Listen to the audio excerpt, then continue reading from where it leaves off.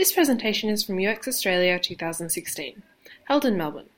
For more presentations from this and other conferences, please visit uxaustralia.com.au. We're on a bit of a tight schedule before lunch, and obviously everyone needs lunch, so yeah, I'll go straight over to Graham. Cool. Right, can everybody hear me? Yes? Right, just before I get started, let's give the Blues Blubbers a round of applause. The Blues Blubbers.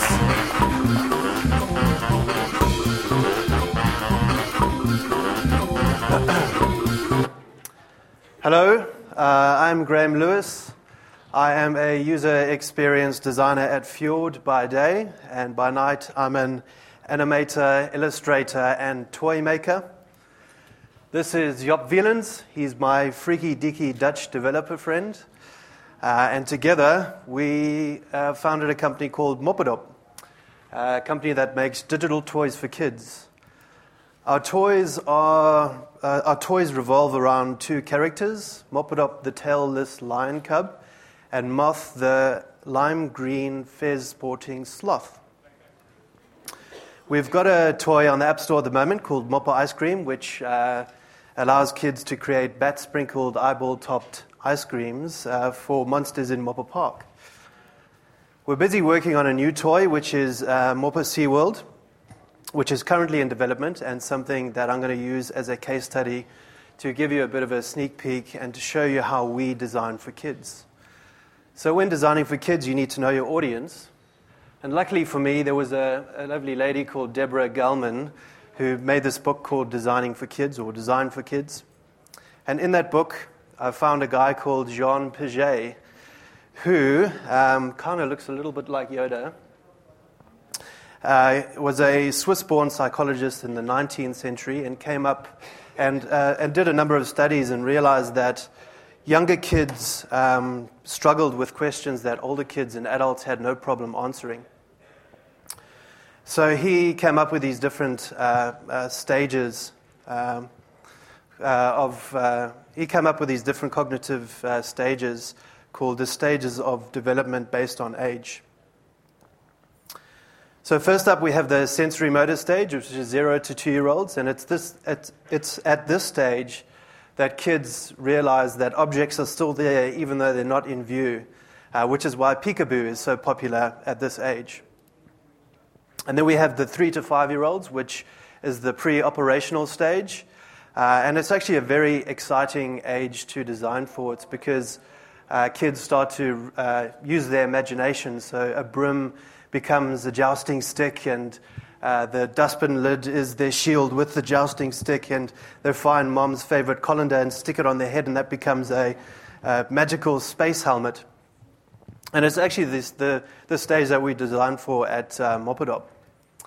And then we have the concrete operational stage, which is the 6 to 11-year-olds, and they're able to understand symbols and representations, so it becomes a lot easier to design for this stage because you no longer have to rely on visual examples for them to understand what's going on.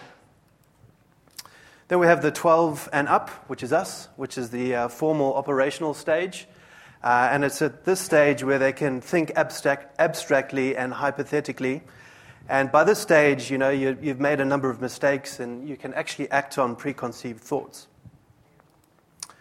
So by day at Fjord, I can quite comfortably sympathize or empathize with my concrete operational stage and make some pretty good assumptions with my audience. But that actually becomes really difficult when designing for kids because even though my wife will probably disagree with you, I'm not a kid anymore.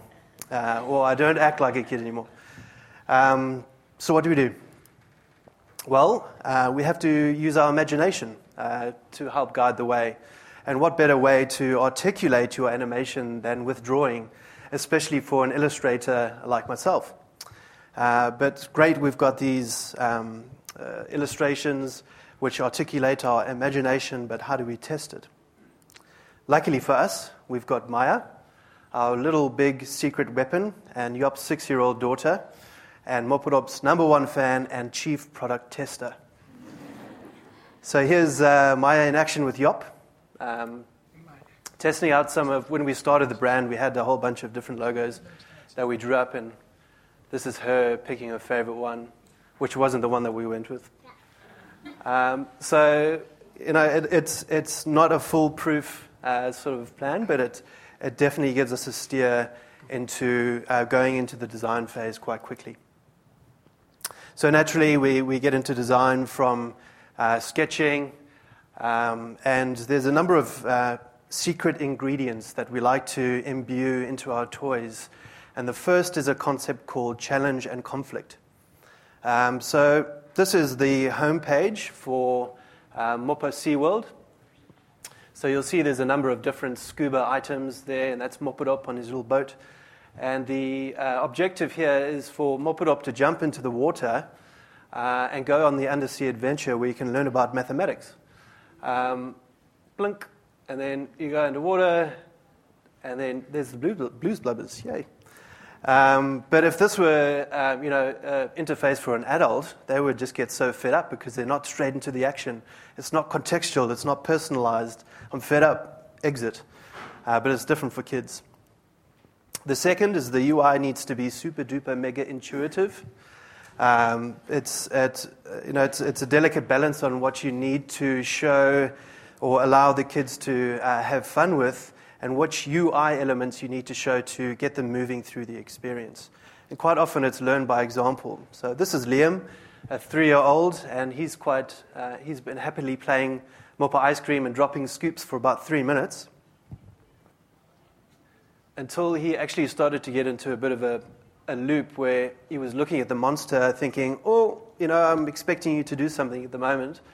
But his mom actually steps in and goes, try pressing the tick.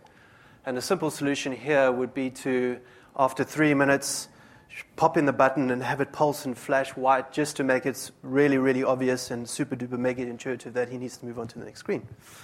Another thing, or the third ingredient, is auditory feedback. So kids love auditory feedback. You can imagine, here's a fart button, and the kids keeps on pressing that fart button, and it makes these fart noises, and the kids will think that sole purpose of that button to exist is to fart. And that's great. But it's different for kids. Different for adults. Case in point, I don't know about you guys, but when they started to introduce auditory feedback in the Facebook app, it just threw me off, and I wanted to, flip my desk, get everything off the page, and it especially embarrassing when you're having a sneaky Facebook on the loo in the work cubicles. I always wash my hands, by the way. So we've created an environment where kids are challenged through the process of their purpose, but what do they get out of it? And that brings me to our fourth special ingredient, which are rewards. And we use rewards in a number of different ways. The first one I've already talked about, which is auditory feedback, and that can be used with an educational value as well. So like when you tap the blue scoop, it goes blue or yellow, or I get the math matching right, and it says 2. Other one is animation. So this is Enrique, the maraca shaking octopus.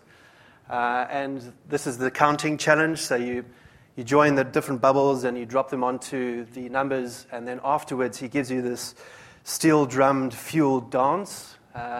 We don't have audio yet because we haven't made the song, but it's coming.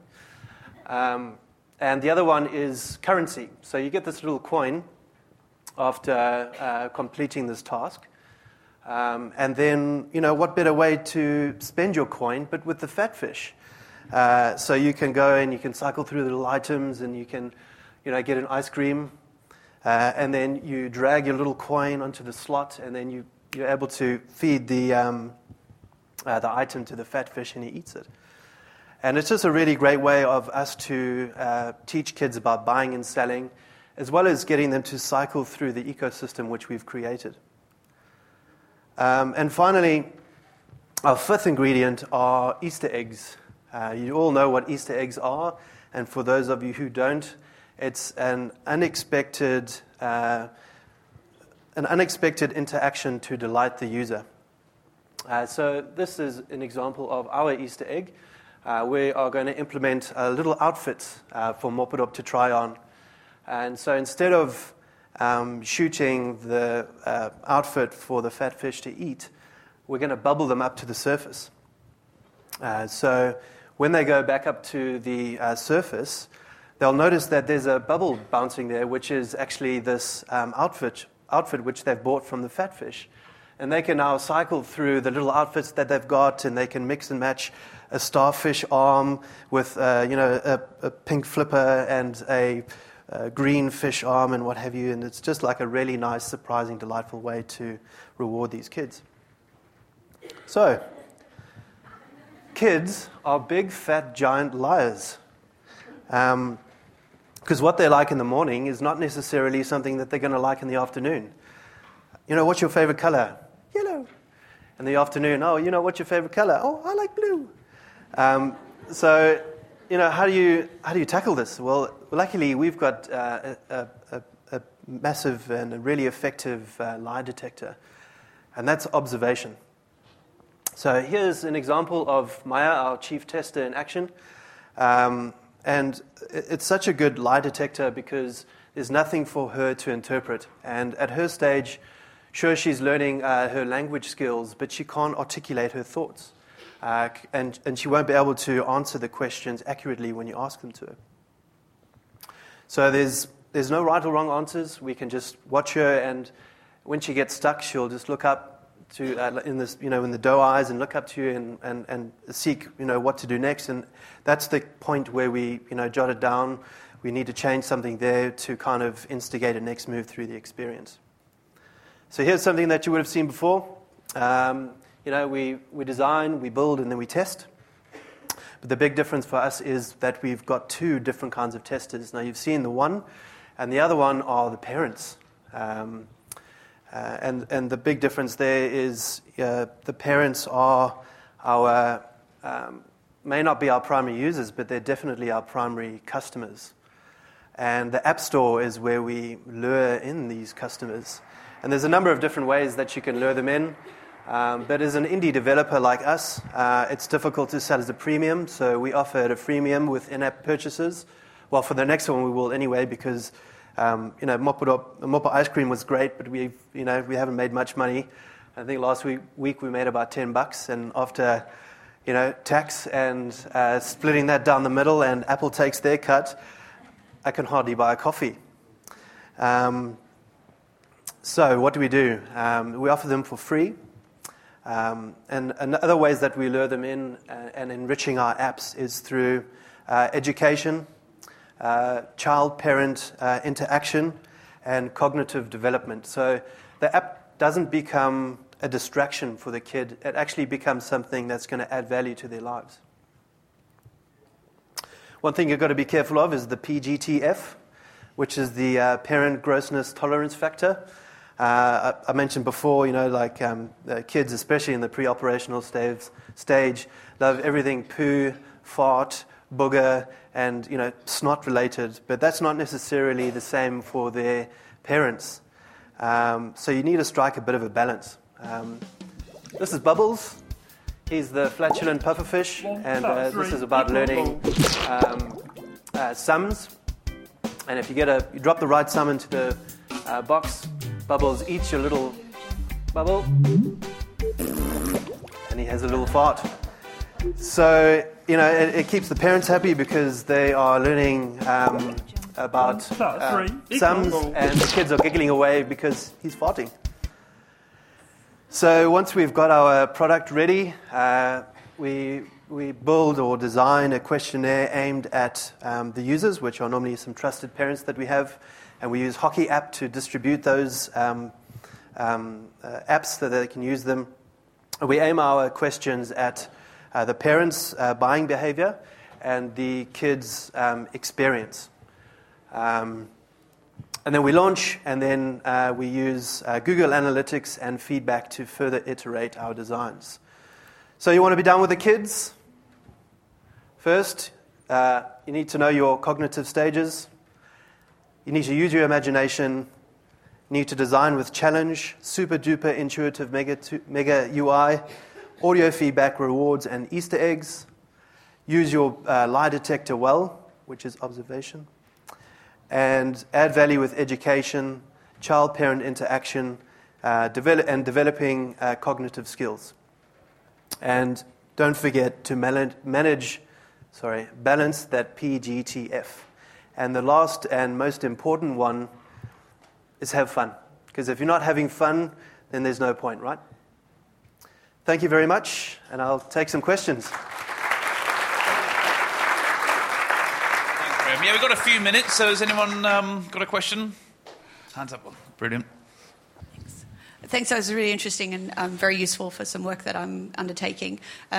I was at a talk where somebody talked about doing things with kids, and they said when you were testing things that pairing two kids up together and getting them to explain things to each other was a good method of extracting that sort of articulation because they're not so great at thinking out aloud. Yeah. Is that something that you've tried? Has it been successful for you? What are your thoughts on that? It's not, only because, Yop and I do this in our spare time. So we're actually quite time poor. Like my wife already says that she's a games widow. So we kind of have to, do what we can. And what we can is just send these things out to parents on an individual basis, and they come back to us with their feedback. So, but that's a really great suggestion. And you should claim it. It's yours. Thanks, that was great. I'm sure you did lots of research. I'm interested to know what are the things that you learned didn't work that you really needed to avoid to make yours a success? Yeah. So we've actually been doing this for quite a while. Like I used to work with Yop in London for a number of years, and we went our separate ways, hence me in Australia and him in the Netherlands. And, we thought that we knew how to design for kids. Without actually getting in front of the kids, and we never used to do any testing. And we did that really badly because we never saw the reactions of the kids and this, that, the next thing. And what we've learned is to start there, and start with the sketches and then build on that and move forward. So we weren't doing it well, but I think we're starting to do better. Hello, my name's Zoe. I have a question which is to do with parent perceptions and design. So in the space for educational apps and games, there's quite a heavy emphasis being placed on the kind of skills that get taught in schools, so adding, subtracting, ABCs, shapes. These are things we see relatively frequently. Mm-hmm. I think that there are potentialities in the game space for young children that go perhaps beyond ABCs 1, 2, 3s. For my own part, I've seen a 3-year-old child finish Monument Valley. So that's the kind of thing that kids can do. I'd be interested to know, do you have any plans to move out of ABC 1, 2, 3? And if you did, where would you go? Yeah, great. So there's actually a really interesting argument or discussion at the moment with pink and blue.